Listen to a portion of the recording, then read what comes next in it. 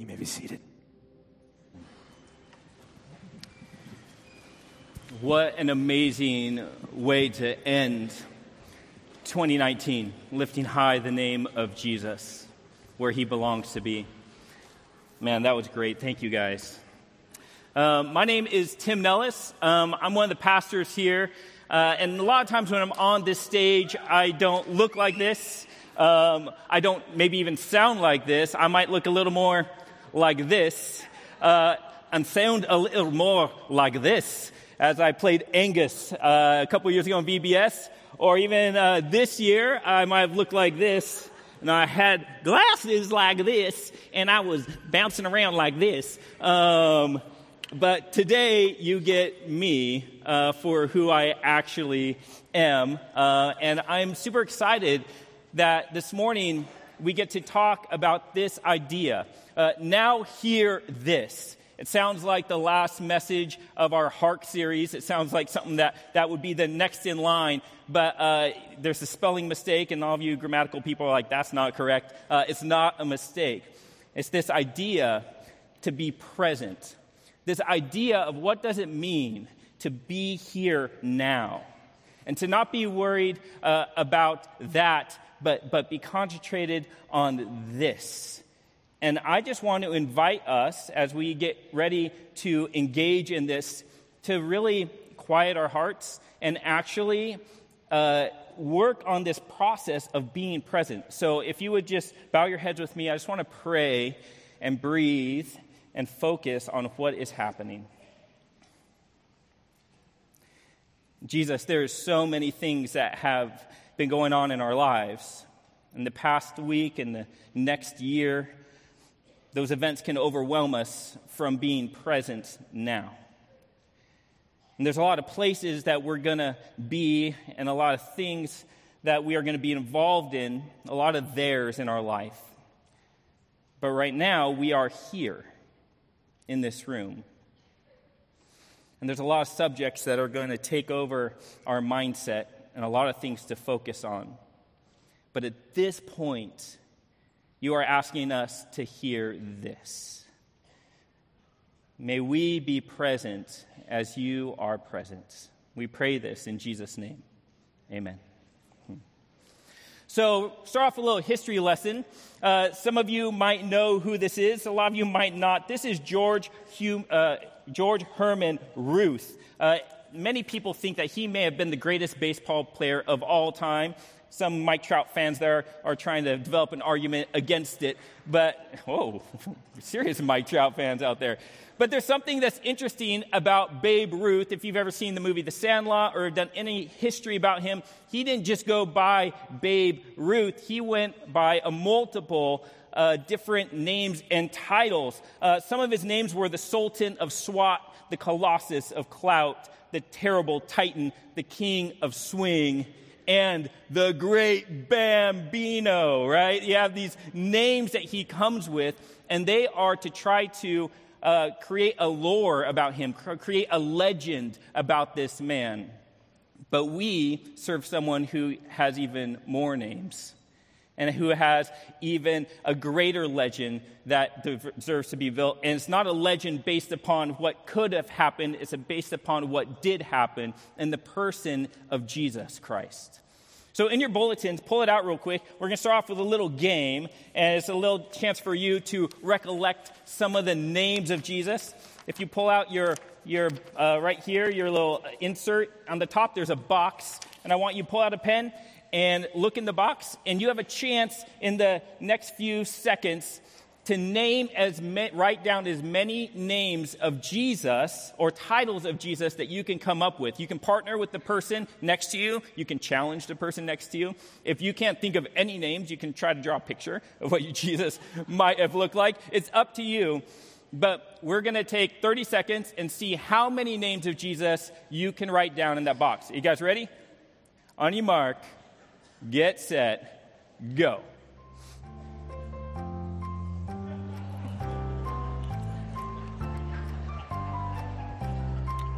Look down at that paper. Concentrate.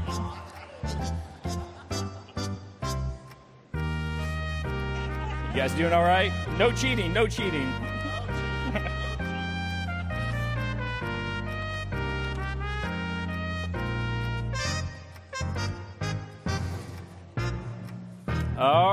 All right. So hopefully you got this one. This is a freebie.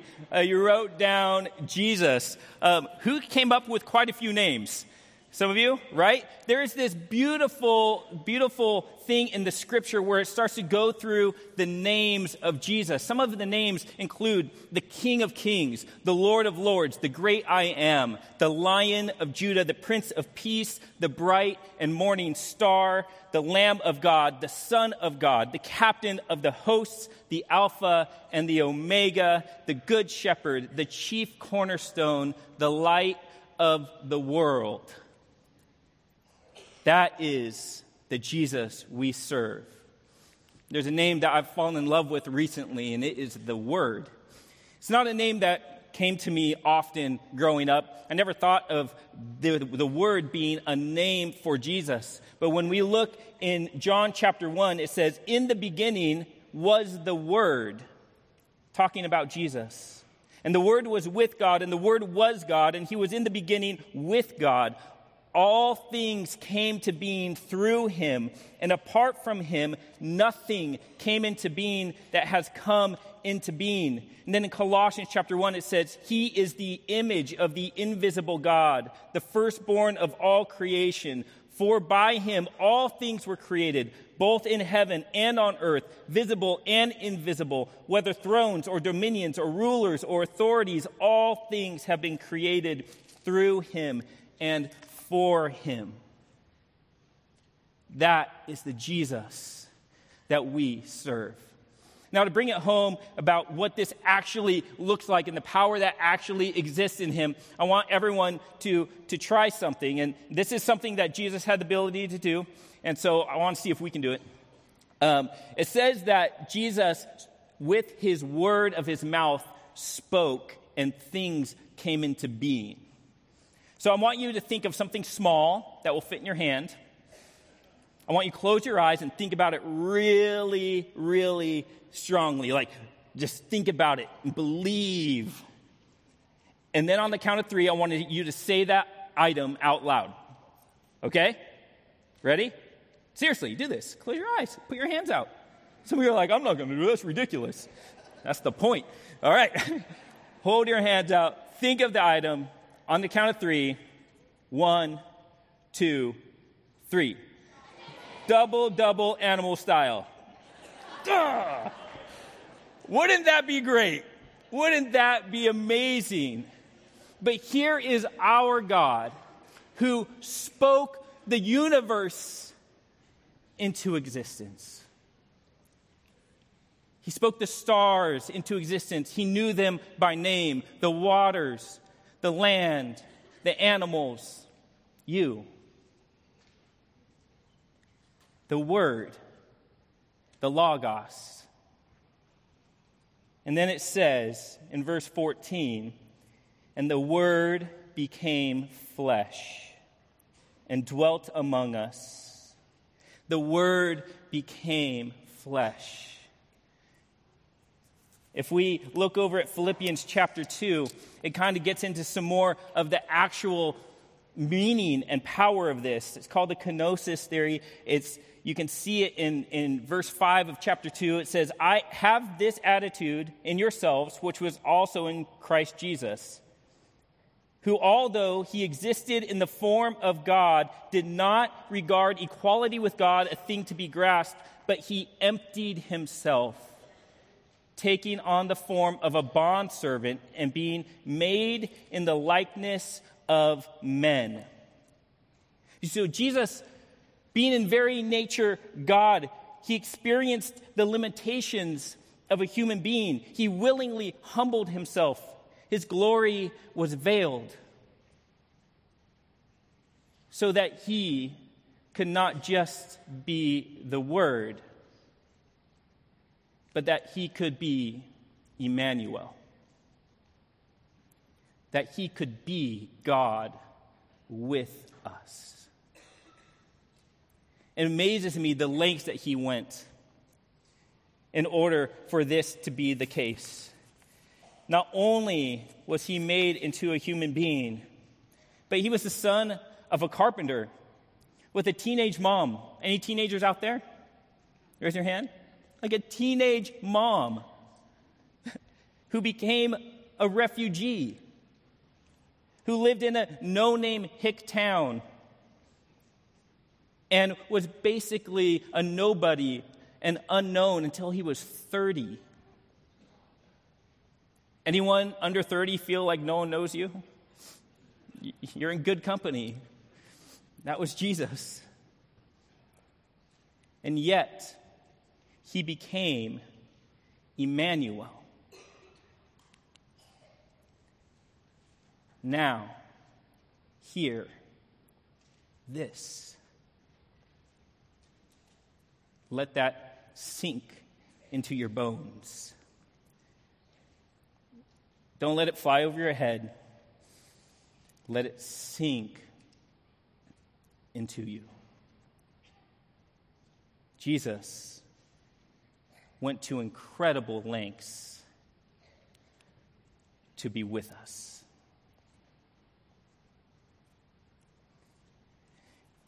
Well, what does this look like? What did it look like when his presence finally came to earth? I think we have a great kind of example, a day in the life of Jesus, if you will, in Mark chapter 5. If you have the Bibles in front of you, it's on page 31 of the New Testament. The numbers start over about a little more than halfway through. Mark 31 talks about a day in the life of Jesus. And I think that it's a fascinating day in his life because he engages with three different people and provides three different things for them. I'm not going to read the whole thing. I'm going to sum up some of it and read parts of it.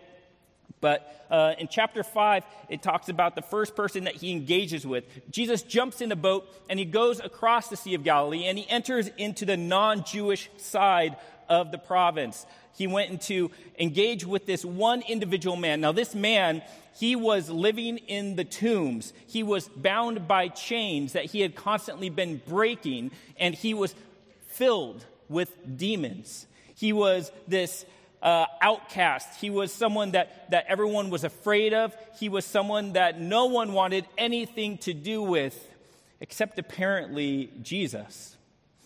And so Jesus crosses the lake, and he engages with this man. And when the demons who are possessing this man see him, they're all, "What do you want with us? What are you doing? Do not cast us out. Do not send us into the abyss.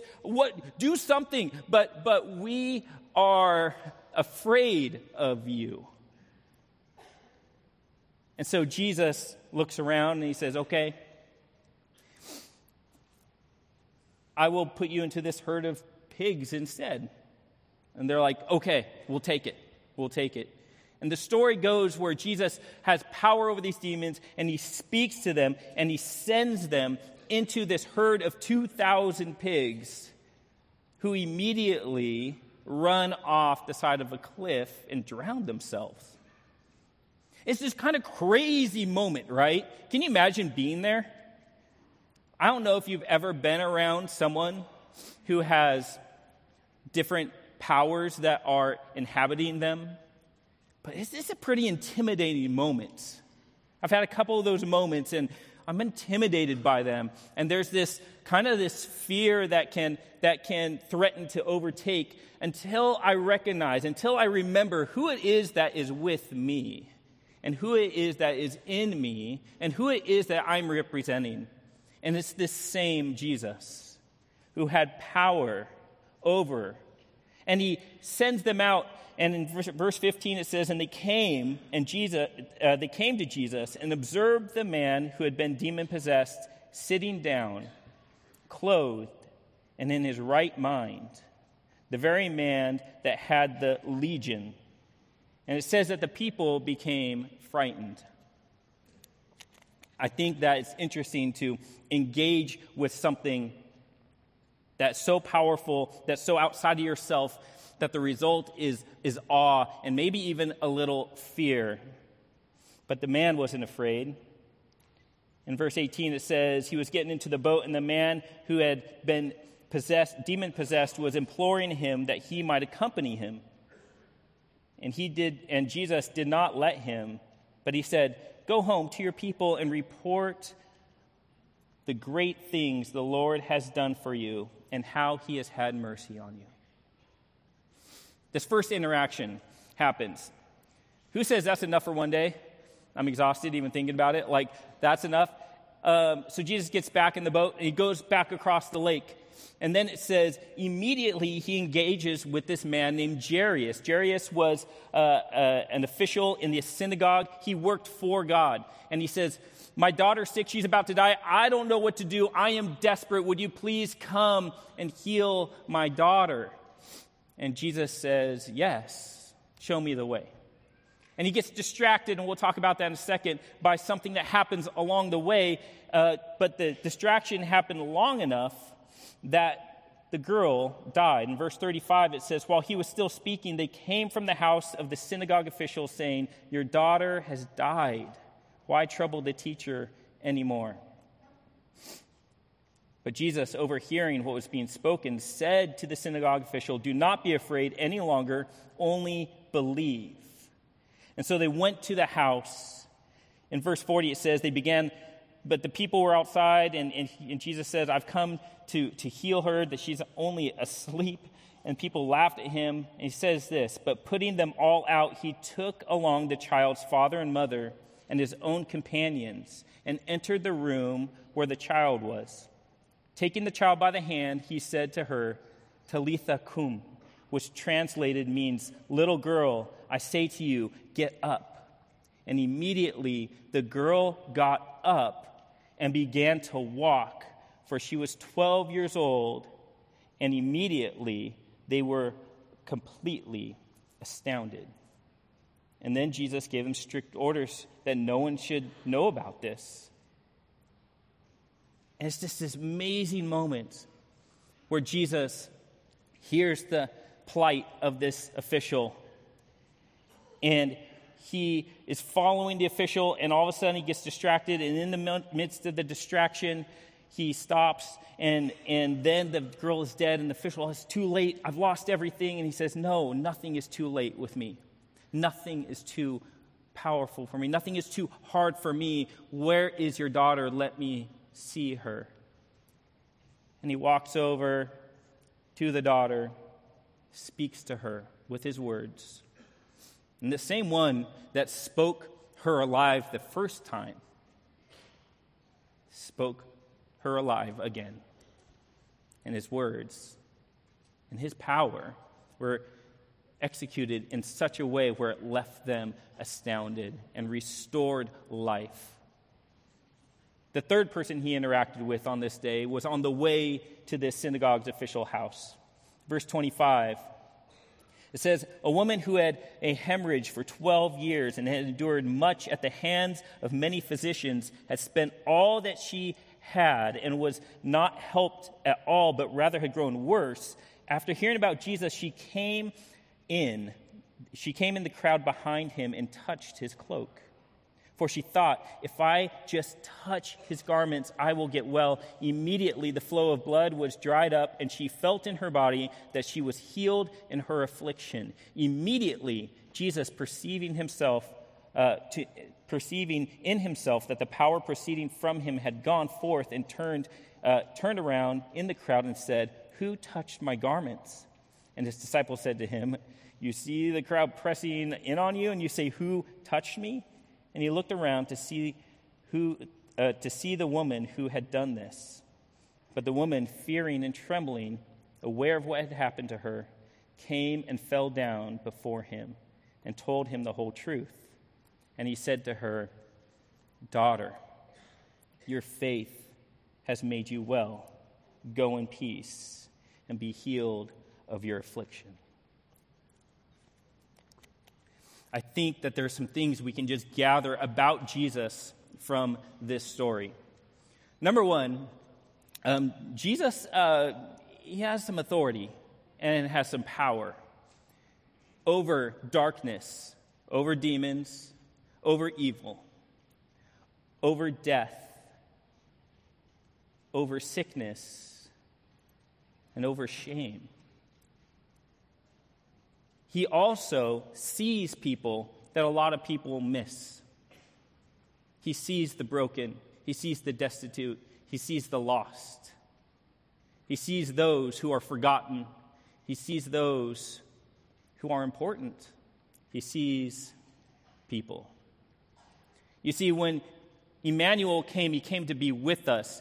And that Jesus' presence is for, in this chapter, 3 types of people. It's for those who are acting against God. That demon-possessed man was in active rebellion to the things of God. It says that he is for those who are acting for God.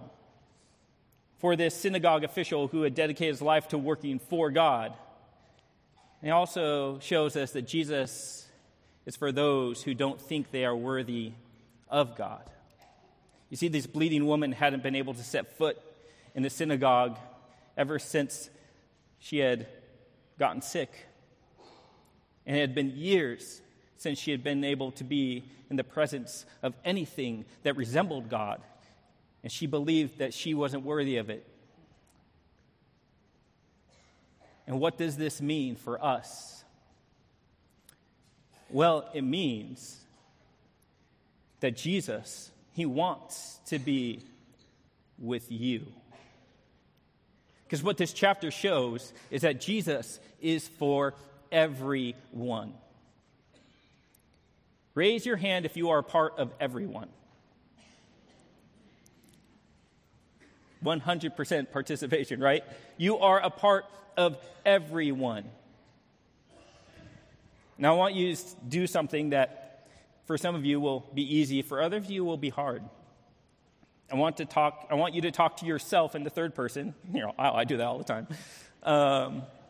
But I want you to say your name and then say that Jesus is here for you.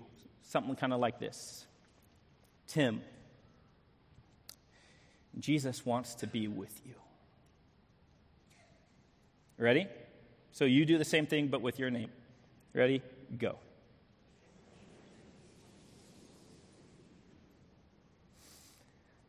Was that hard for some of you? Maybe it's hard to believe that. Let's reiterate it, right? Jesus wants to be with you. He wants to walk with you, to know you, to hear your story, and to exercise his power in your life. The book of Malachi says that Jesus would come with healing in his wings. It's a beautiful picture that's painted. And the problem, though, with this is a lot of times we want to be near Jesus for what he wants to give us more than we want to be near Jesus to be with him. We're exiting a gift-giving season. Who believes that you gave a good gift in the last couple weeks? Anyone? Work hard? Anyone receive a good gift? Mm-hmm. It's so interesting that we often rely on presents to be the thing that communicates our love for each other, right? So if you don't really care that much about someone, like the $2 socks that are in the aisle by the checkout, you're like, okay. If you receive that as your main gift, it's a little disappointing. Like, oh, how important am I to you, right? But if all of a sudden you walk out and there's a bow on a Lexus, you're like, whoa! That's crazy, by the way. That is like, oh, you really care about me. We often look to gifts as being evidence of love or care for each other. And we often do that with Jesus too. Actually, I think a lot of us treat Jesus a lot like we treat this one. We see Jesus as a bearer of good gifts. That's watching our behavior. That's making lists, checking them twice, and delving out his gifts, whether we are naughty or nice.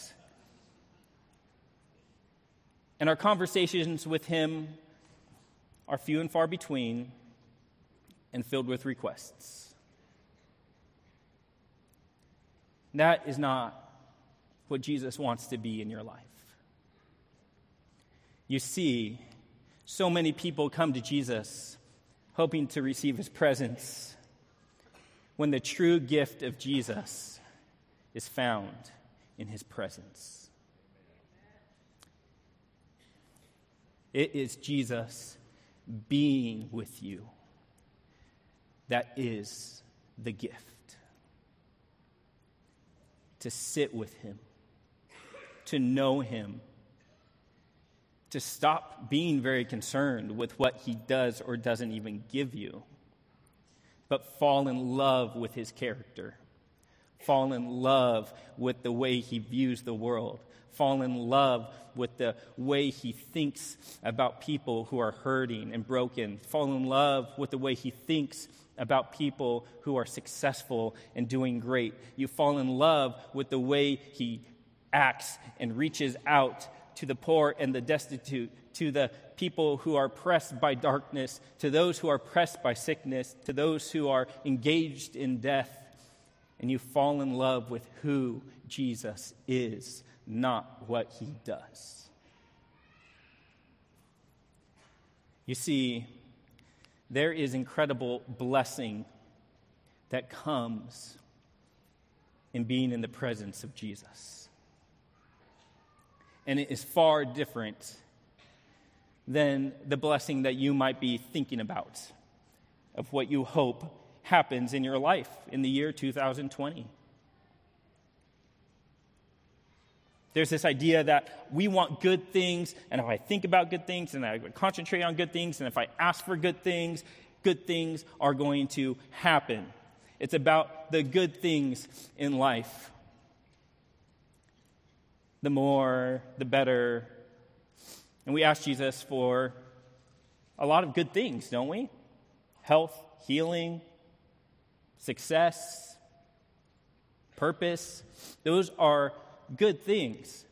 But I think when we start to engage the character of Jesus, we start to discover that the truly good things more resemble humility, sacrifice, and willingness to do whatever is needed at that moment, and availability.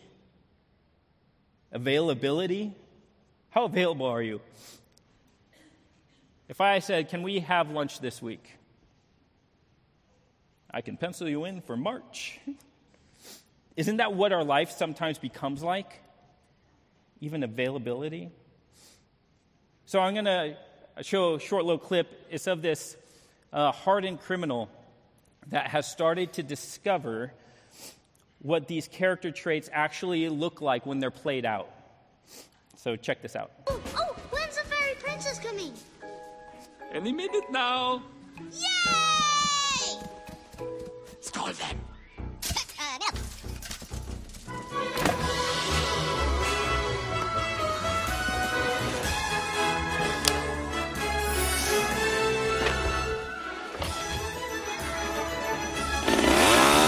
No.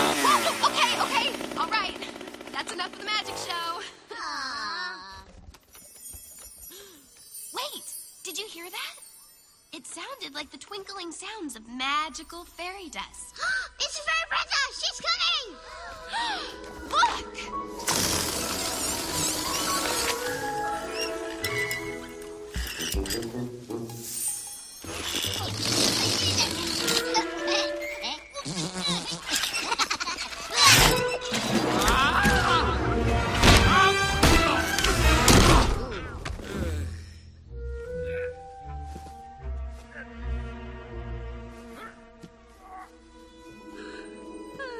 It is I, Grooves Zinklebell, the most magical fairy princess of all.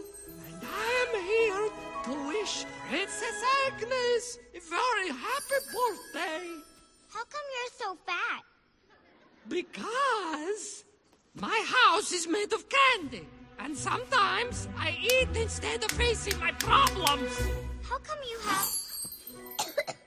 Okay, time for cake.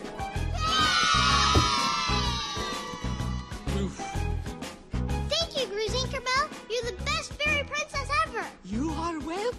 little girl. I know it's really you, Drew. I'm just pretending for the other kids.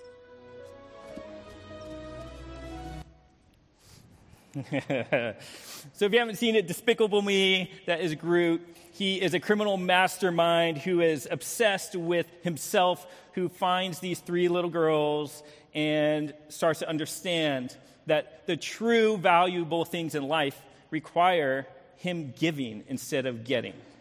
Him sacrificing, willing to make a fool of himself, willing to do whatever is necessary at the time and has the time to do it. And it makes me ask this question, how available are we? Like, do we have the time to spend with Jesus, to learn to appreciate Jesus, to become like Jesus, to share Jesus? This is Rick Bergstrom. He's an amazing man that has had a huge impact in our college ministry over the years. And I don't know if you know Rick, but he is someone who is not fully available, but he's pretty stinking available. Like, he's driving up every single year up to Lake Shasta with a bunch of college students, riding in a boat for 7 hours a day while they're towing behind him. Then he's driving back all night because he's getting there for a wedding. And like the other day, he told me about this guy who called him, who was kind of on his last leg and didn't know what he was going to do for life. And he's just like, it's 1 a.m. in the morning. And he's like, okay, don't do anything. Let's go to Denny's.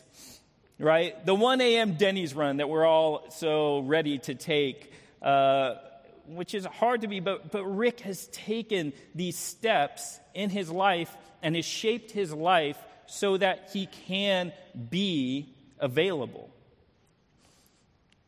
And I think so many times we're like, well, he's someone that has great ability. He's an elder. And we need to remember this, that it's not ability that God is searching for. It's availability. When God says, who am I going to use? Who am I going to move in? It has nothing to do with what you have to offer him. It has everything to do with you being able to say, here am I. Here am I. And I will be as available as you need to be. So questions to ask yourself that are good. Are you physically available? Do you physically have time in your life to be with God and to be with others? Are you emotionally available? Some of you are emotionally not available. You are blocked off, and this needs to be a year where you go, and maybe you go to counseling. Maybe you start a process to deal with some of the emotional things that you've always planned on never dealing with and actually become emotionally available. Are you mentally available?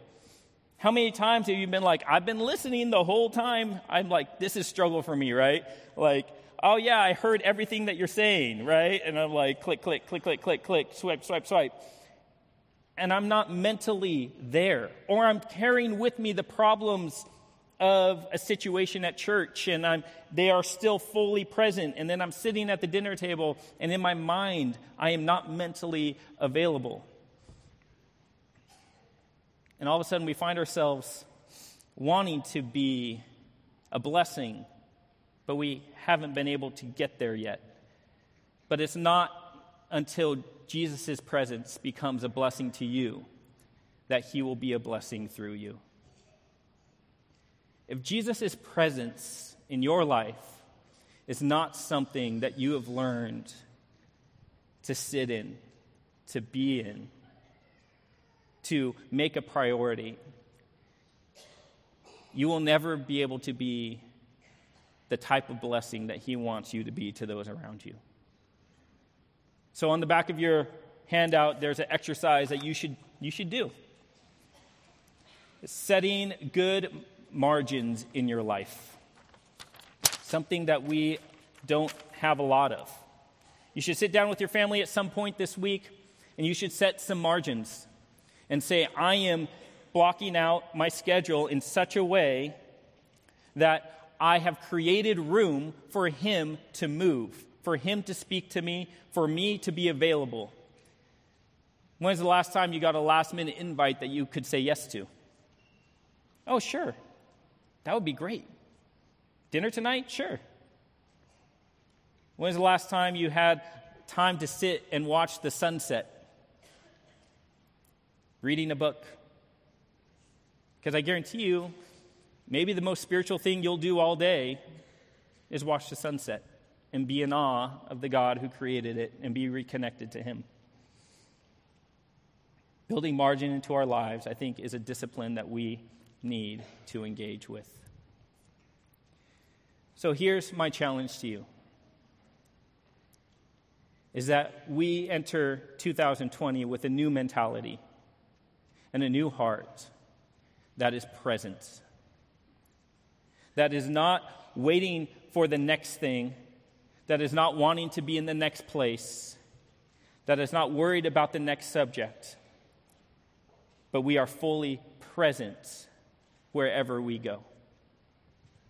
And as we are present, to be engaged in such a way where we actually have something significant to offer, and we see the significance of Jesus in our life and what he has to offer us. Can I just pray for us? Jesus, I am so grateful for your presence. I'm grateful that you took the steps to come down, and in such a humble way you did it. And I thank you that it didn't stop of you becoming a man, but it says that you humbled yourself to the point of death, and even death on a cross. And you died for us. And not only have you died for us, but then you went to the grave and you conquered death for us.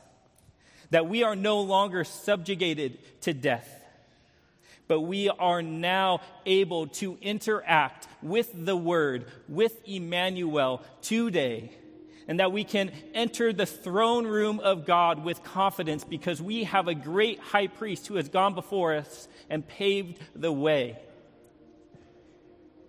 And may those who have never engaged with you, never sat in your presence, never heard you say their name and that you love them,